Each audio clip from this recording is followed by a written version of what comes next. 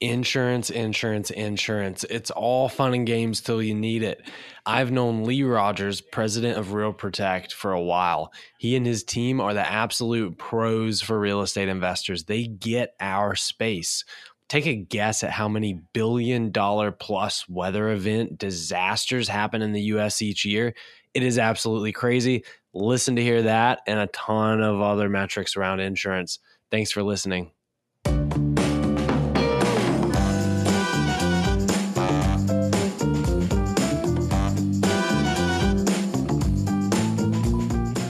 You're listening to the Real Estate of Things podcast. Welcome to the Real Estate of Things podcast. I'm your host, Dalton Elliott. I'm joined today by Lee Rogers, president of Real Protect. Lee, thank you for joining. Oh, thanks, Dalton. I appreciate the opportunity and excited to join you. You and I saw each other on the road not too long ago. We were in Nashville for the IMN Build to Rent conference, which was a blast. I have never heard of a single person who went to Nashville and had a bad time. No, Nashville is definitely a great town and a great town to visit. Not a great town for real estate investors right now as well that are building for rent, and also with existing inventory. A real exciting time in the area. Yeah, it is booming. And so you're in the insurance side of the space. So before we kick it off, I want the audience to know a bit about your background. So give me the Lee Rogers story, and then I want to dive into some weather and disaster related insurance talk. I'm excited. Yeah, absolutely. Just a little bit about me. I am a graduate of the University of Georgia, so go Dogs. We're riding high this year after our national championship in football, not so much after basketball. We're recording this in March, and we've had our worst basketball season in the history of the University of Georgia, and actually I think the SEC, but avid University of Georgia fan, and I've been in the insurance business now for about 24 years. We started Real Protect about 8 years ago in response to this emerging opportunity that we saw in the market to work with residential real estate investors. We saw that it was an underserved part of the insurance market and a real opportunity for us to enter this space and to take some expertise that we had not only in the real estate world, but also in the insurance industry and our insurance background, and marry the two. And so we have been working exclusively with residential real estate investors for the last 8 years. We write insurance in all 50 states. We have clients in about 14 different countries, and we're super excited that we get to work with folks like you and Lima One to provide loan compliant and industry leading insurance to your borrowers. And we do it day in and day out. It's our passion. It's what we love to do. We've seen a ton of change over the last several years, and that's really been accelerated the last few years with everything that's been going on in the world. And so excited to be a part of such a dynamic and ever growing and ever changing industry. Yeah, it just clicked in my head. Usually I wait till the end to kind of highlight the guest company if they have kind of a service they provide, but I really want to start off by highlighting the fact that you and the team at Real Protect get the real estate investor business. We work with you and the team on a loan level basis, probably almost daily across a bunch of different products that we have. And, we run into investors oftentimes who reach out to their normal insurance provider, whoever they have their homeowners insurance through. And it's kind of like, it's just our space, right? When you look at us versus the forward mortgage side of the space, yes, they're mortgages, but they are very nuanced and very different in a lot of regards.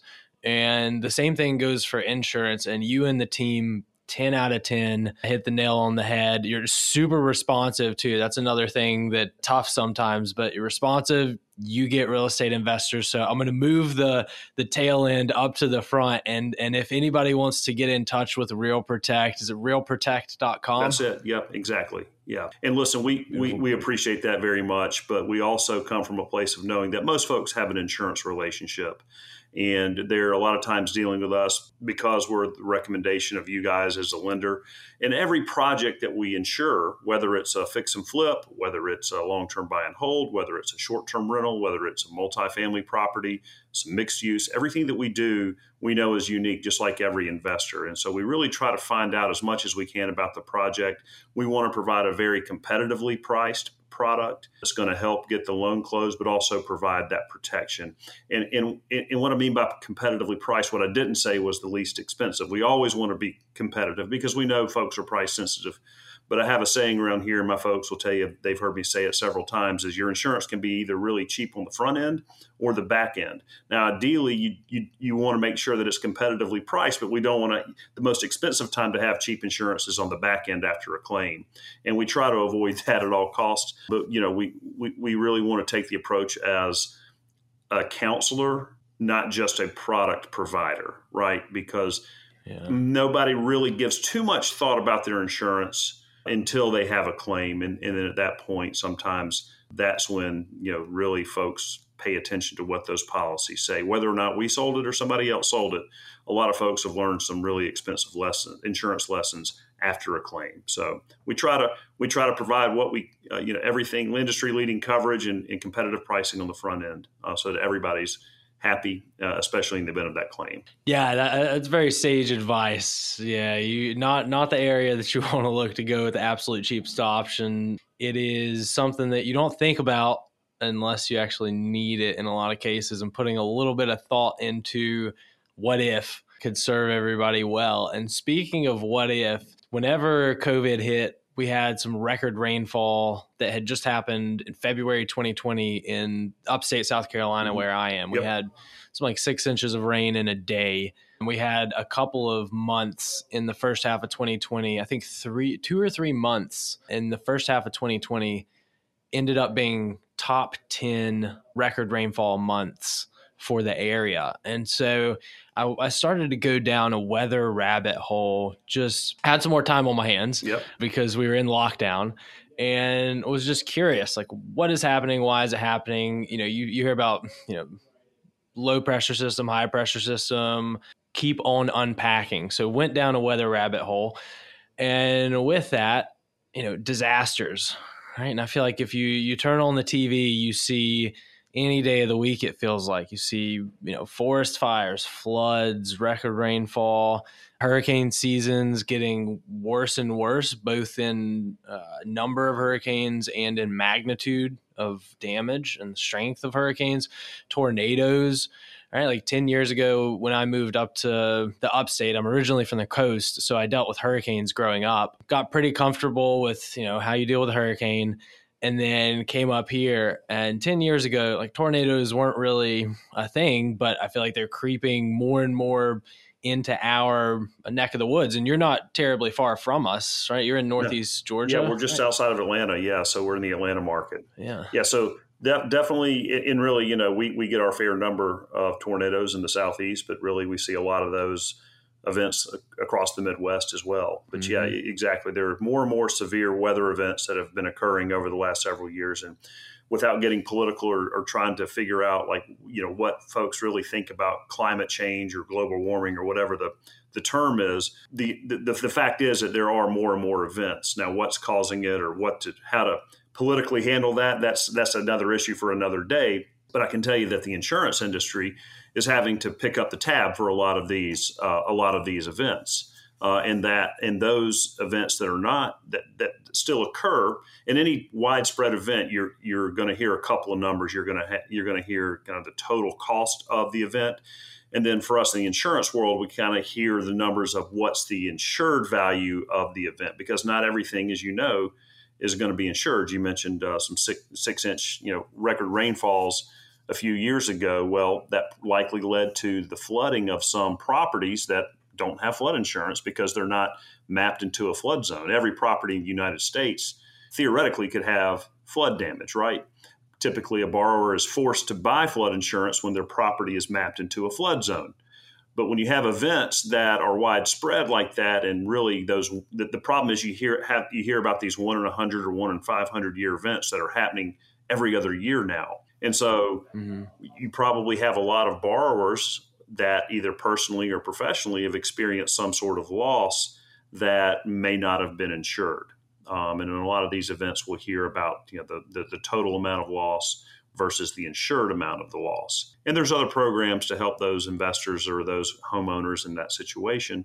But it also, if you think about it, also creates opportunity for investors to come in when folks are trying to get rid of those properties because they may not have the capital to repair them because they maybe weren't insured or insured properly. And so there's, you hate to think about these widespread events as being opportunities, but real estate investors are nothing if not opportunistic in general because they're always out looking for the inventory. And we're really feeling that right now, right? Because we were in Nashville at a Build for Rent conference. We were talking about folks creating that inventory. So lots of widespread disaster events. I know that's something we wanted to talk about here. I can get into a little bit of the data there. Since 1980, there have been 310 disasters in the United States that were $1 billion or more disasters. That's that threshold. And that doesn't mean insured value, but that's that threshold.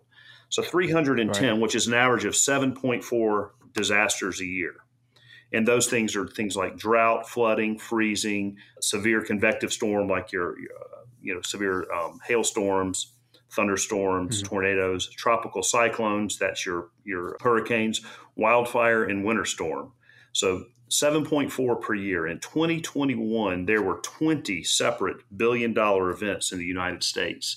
So triple the 40-year average in 2021 of those billion-dollar events that fall into one of those categories. And again, so whether you agree with how the government responds to climate change, more and more severe events are occurring. Now, part of that, too, is we're a more populated country, so there's more property on the ground than there used to be in 1980, but there's more occasion for there to be a billion-dollar event. And the other thing, too, is what the other factor, one of the things that we've really seen, too, is building materials are more expensive. There's a shortage of labor. So you've got lots of factors that are driving up the cost of these things. But again, folks don't think about it. A lot of folks say, well, I'll just file an insurance claim and let the insurance company pay for it. Yes, that's what you pay for. But in the big picture, the insurance industry's response to all that is going to be that there's going to be probably some rising rates. And whether you have an event that occurs at a wildfire in California or a hurricane in the Southeast, those events, eventually that catches up to the entire industry and ultimately what your borrowers and our clients pay. So it's always a much more difficult conversation because I would venture to say most folks listening to this podcast having experienced some increased insurance costs. So lot more events, something to pay attention to. And I can really go down the rabbit hole of some of the whys as well, because every single insurance company that writes insurance, whether it's in the investor space or not, they go out and they buy reinsurance. And so what that means is you may have a policy, and I'm going to use State Farm because everybody's heard of State Farm, right? But a company like State Farm, they're going to go out and buy reinsurance in certain parts of the country. And they, as State Farm, are going to take on the first X number of dollars, say $10 million or $50 million of loss in an area. And then the reinsurance company is going to come in and take that over and above. And an insurance company like State Farm is going to build that into the rate they charge their consumer. Well, when reinsurance has to pay out, then that means every year when State Farm or any insurance company goes to renegotiate what they have to buy, their reinsurance costs go up, then they're going to pass that along. So eventually these worldwide catastrophic events catch up to the man or woman on the street that's buying insurance at a one-off basis. So these events that happened, the nuclear meltdown at the Japanese nuclear plant several years ago, huge global reinsurance event.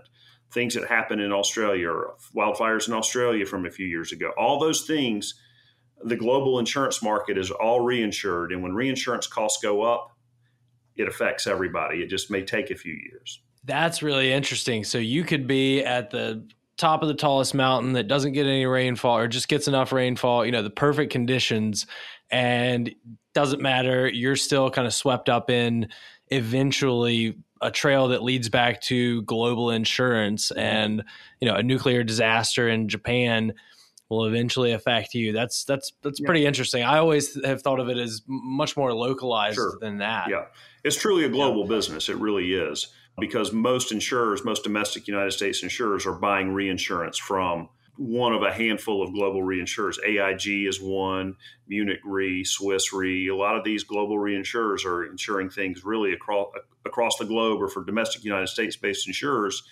And so when their costs go up, they're gonna pass those costs along, because insurance companies, as everybody knows, they're not in it. They're in it for a profit, and they're going to underwrite to that profit. And eventually, you're going to have some good years and bad years. We'd seen some kind of decrease in some of the numbers. Global events, 2017 was a really active year. You had Hurricane Harvey and Irma and those things, and we'd seen a little bit of a dip. But the last couple of years, we've seen a really big increase in those kind of global disasters that are occurring. So. Yeah, let's unpack the flood one as an example, because you mentioned just taking the Greenville example, and I ended up getting flood insurance for my home shortly after, I guess a couple months in. We crossed our annual average total rainfall amount by, I think it was May of 2020. Mm-hmm.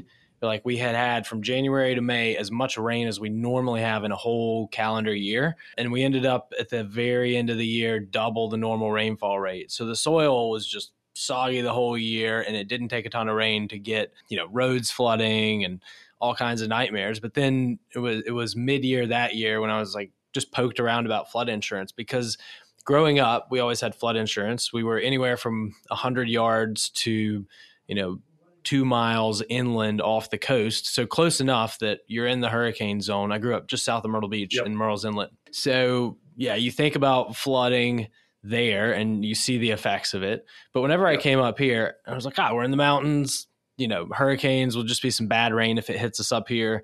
But the hurricanes up here, knock on wood, I'm sure it'll happen, but haven't been that terrible in the time I've been up here. It's just the crazy rainfall events and days of rain.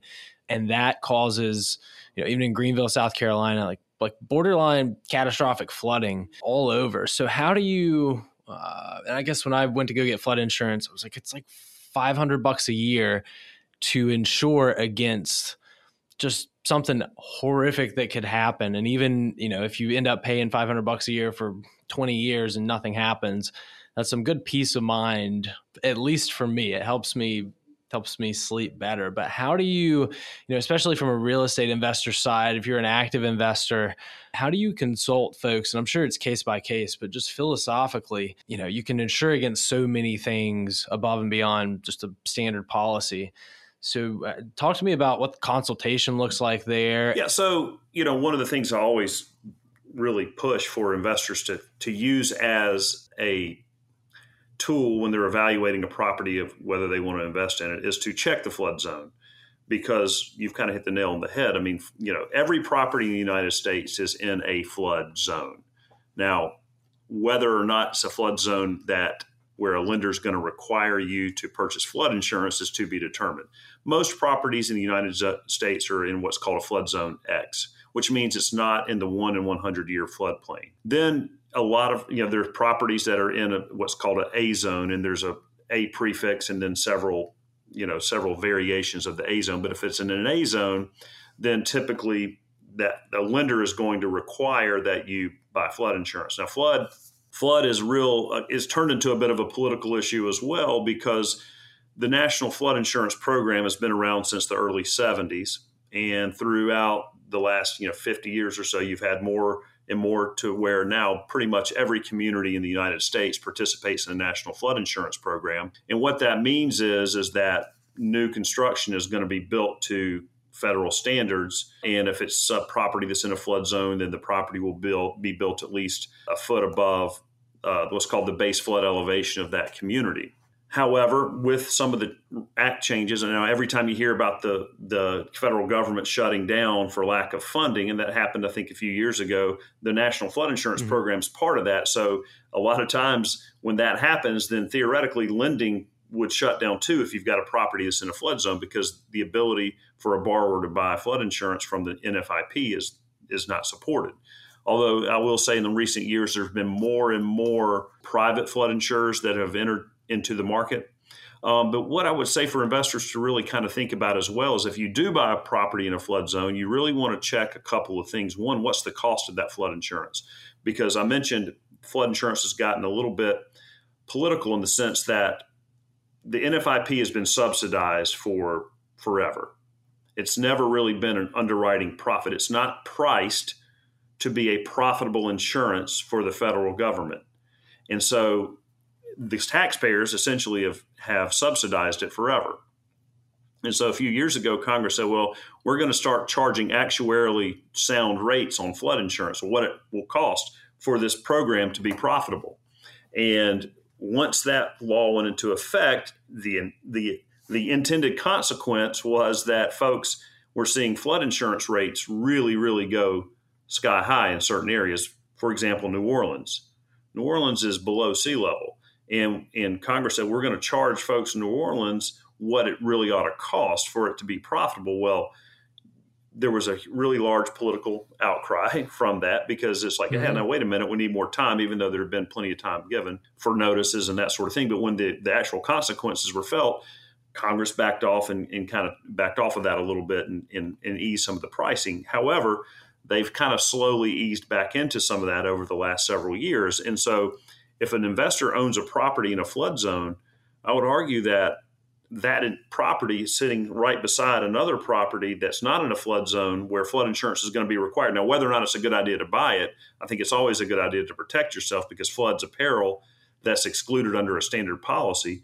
But if you got these two properties side by side, one's in a flood zone and one's not, the one that's not in a flood zone is worth inherently more than the one that is, because we've seen some flood insurance now that it's being charged actuarially sound rates in certain parts of the country and for certain types of property be $6,000, $7,000, $8,000 a year.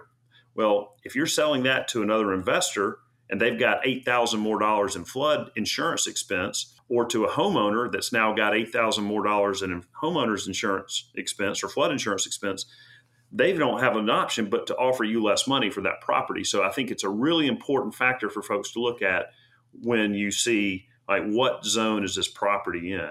And we see sometimes in these bulk purchases or sales too, a lot of funds or investors they try to offload some of their flood insurance properties because insurance costs are going up. Now, the good news is we're seeing more and more private insurers that are entering the space that are writing insurance for what they call NFIP compliant flood insurance that takes the place of an NFIP policy that creates some competition and hopefully some lower prices. So I would say to any of your listeners or viewers is that, establish a good relationship, whether it's with Real Protect, we'd love to work with you, or your current insurer. And when you're looking at those properties, have them see if they'll run a flood insurance, what's called a flood zone determination for that property. You can also go to FEMA.gov, and there's some tools there where you can help determine what flood zone your property's in. Yeah, you mentioned that flood is one of the disasters that's excluded. What did you say? Not a covered excluded peril. Yep. Right. What are some of the other common excluded perils? Because that's another thing is I didn't even think about, I thought flood insurance was kind of a coastal thing and then came up here and I was like, well, if it floods because of rain or something, then that's fine, but absolutely not the case. Yeah. Yep. So when I actually started digging through my insurance policy, I'm like, oh gosh, like there's a lot here to unpack and really understand and make some more decisions off of it. So what are some other common ones? Earthquake is one, is a common exclusion that's not covered. So earthquake would be in certain areas of the country. If you wanted to have earthquake coverage, that would be a separate policy you would need to buy and consider. War, so something that we haven't really thought about really too much, but there's a lot of global events going on. And while hopefully it won't affect folks here that own property in the United States, that's a common exclusion that's under a policy. So most of the policies that we work with are going to be what are called special perils or all risk policy, which means it's covered unless it's specifically excluded. And there's certain things that are intentional acts, arson, things like that that are going to be excluded under an insurance policy. But yeah, flood and quake would be kind of the two biggest perils that folks think, well, kind of that widespread disaster that could be really devastating to a community. Got it. And in terms of total loss, right? Like what's the biggest behemoth every year? Does it shift between, earthquakes, tornadoes, fires, floods? Like, is there one that just always happens to be at or near the top of the list? Yeah. I mean, the two most common are going to be hurricane, and we're seeing, in California, wildfires are a really big deal. Every part of the country has their own list of perils, it seems like, that can really affect But then you get these unexpected events, right? So like last year in 2021, there was the widespread freezing event that occurred down in Texas, where you had temperatures that plummeted even down as far south as Houston, where they're in the teens and 20s, and you have frozen pipes, and you have all these things that houses weren't built to withstand that. And we just had pipes bursting all over the place. And so every part of the country, though, has some of their unique disasters, so to speak, that really that face that area. Again, we alluded a little bit to it. Wildfire in California. We see a lot of wind and hail come across the Midwest in the Southeast, and we see a lot of tropical cyclone or hurricanes that come through the Gulf or up the East Coast. We've seen those hurricanes get farther and farther north over the last several years as well. And so we're just seeing, again, kind of along those same lines as what's different now are those disasters. We're seeing a lot more of those events occur in different parts of the country. Freezing in Texas, hurricane in New York, just things that traditionally haven't happened historically, but that are now starting to happen. Yeah, lions and tigers and bears, oh my. Doesn't seem like you can hide anywhere. Something's lurking around the corner. Yeah, well, and I like to say I'm an optimist by nature, but I'm a paid pessimist. So, and that is part of that's part of what what we face in the insurance industry, right? What are the bad things that can happen?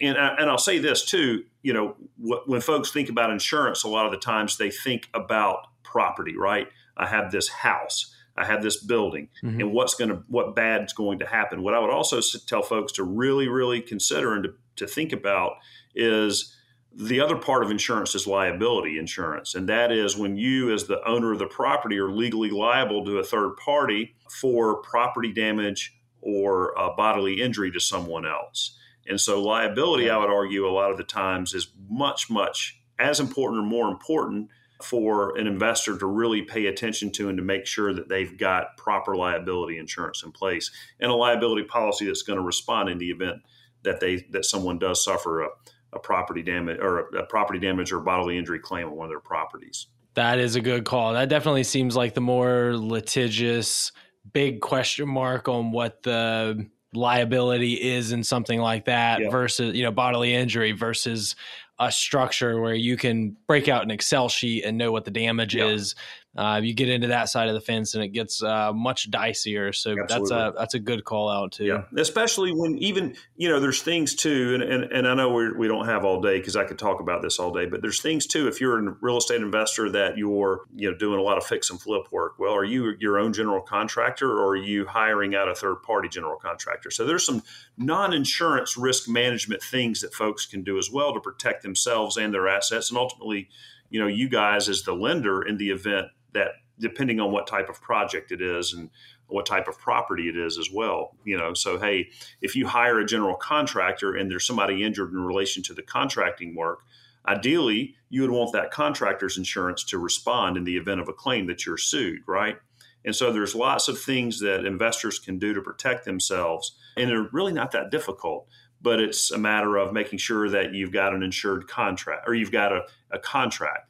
That contract gives you rights to be listed on that contractor's insurance policy. Because in the event of a claim, whether it's a property damage claim or a liability claim, typically the first thing an insurance adjuster is going to want to ask, they're going to want to inspect the property, but they're going to want to take a look at leases, contracts with property management companies. They're going to want to take a look at contracts with general contractors, and they're going to want to figure out all those things to protect their client, which typically is your borrower, and to make sure that their interests are protected in the event that there's another party at fault particularly. Yeah, that is a lot. Definitely the message I'm getting from all this is don't let insurance be just a mail it in, check the box thing. Like you need to think about it just as deeply as any other part of your livelihood, your real estate investing, a line item on a budget. Like definitely peel back the layer a little bit and assess that risk. And let me say this, Dalton. I mean, it's, folks spend an enormous amount of money on attorneys and accountants. And I'm not saying that insurance is, insurance agents are of the same, that we're as smart as insurance agents or accountants or as attorneys and accountants. But you do all these things to protect your assets. You create LLCs, you do all these things. And you need to make sure that your insurance program is following what you've set up whether it's from an accounting perspective or whether it's from a legal perspective, because you do all that work and you want to make sure. I mean, think about what's insurance, right? I mean, like when you go to, if you were to sit in a class, insurance is the transfer of risk. Okay. You're taking your dollars and transferring your risk to an insurance company.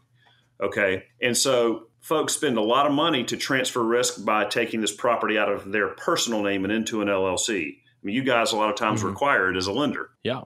Or they're spending all this money, with an accountant to figure out ways to save money. And so insurance, while we don't need to be part of that structure, we need to know what the goal is of the legal and the accounting so that we can structure the insurance to respond and help either transfer that risk, or there may, again, be some, what we do is not just insurance, right? It's insurance and risk management. So what are some non-insurance ways that you can help manage that risk? And that's where a good agent or a good broker that deals with real estate investors a lot can really help your borrowers think about themselves, not necessarily as just a single real estate investor, but they're a person that's in the business of real estate investing, right? They are in this business. Right. Some folks are in it full-time, some folks are in it part-time, but that doesn't change the exposures that everybody has. We see, I always ask investors, do you have a property manager? And they say, no, I do it myself. Okay, well, you do have a property manager yourself.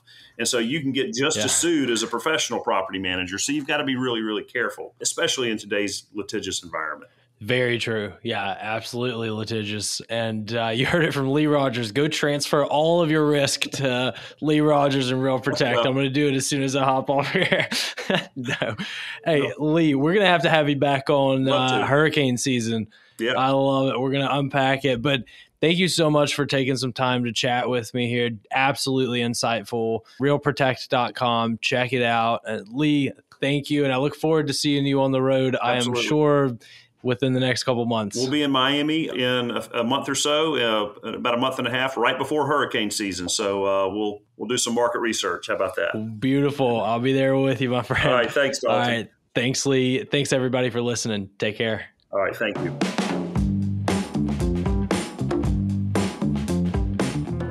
Are you a real estate investor looking for the right lender that can finance all your deals and help you scale? Lima One Capital has the best suite of loan products in the industry, bar none. Whether that's fix and flips, fix and holds, building new construction, or buying rental properties, they have incredible financing solutions for it all. A reliable, common-sense lender is one of the most important parts of your investment team, and that's exactly what you get with Lima One. Let Lima One Capital show you how they've helped thousands of real estate investors scale and increase their wealth. Check out limaone.com or call 800-259-0595 to speak with a consultant in preparation for your next project. Thank you for joining us today on the Real Estate of Things podcast. Subscribe and tune in weekly for new content from the industry's best while we continue to unpack the nuances of this dynamic market. Follow us across social media for additional insights and analysis on the topics covered in each episode. And remember to rate, review, and share the show.